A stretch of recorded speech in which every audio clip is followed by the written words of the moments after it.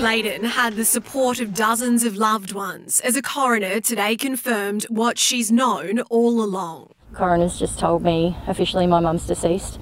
So that's the first time I've heard that in 27 years. Her mother, Marion Barter, disappeared in 1997 after changing her name, selling her house and quitting her job. She'd been dating a man named Rick Bloom who lied about his identity. Today, Coroner Teresa O'Sullivan found the pair travelled to the UK, returning without telling Marion's family. She found Bloom preyed on vulnerable women and withheld crucial information about Marion from the inquest. She also found New South Wales Police bungled the missing persons investigation, recommending it now be referred to homicide detectives. I haven't even had an apology, if I can put it out there. You know, I still haven't from the police had any apology for how I've been treated. Today's findings mark the end of one fight and the beginning of another for Sally Layden.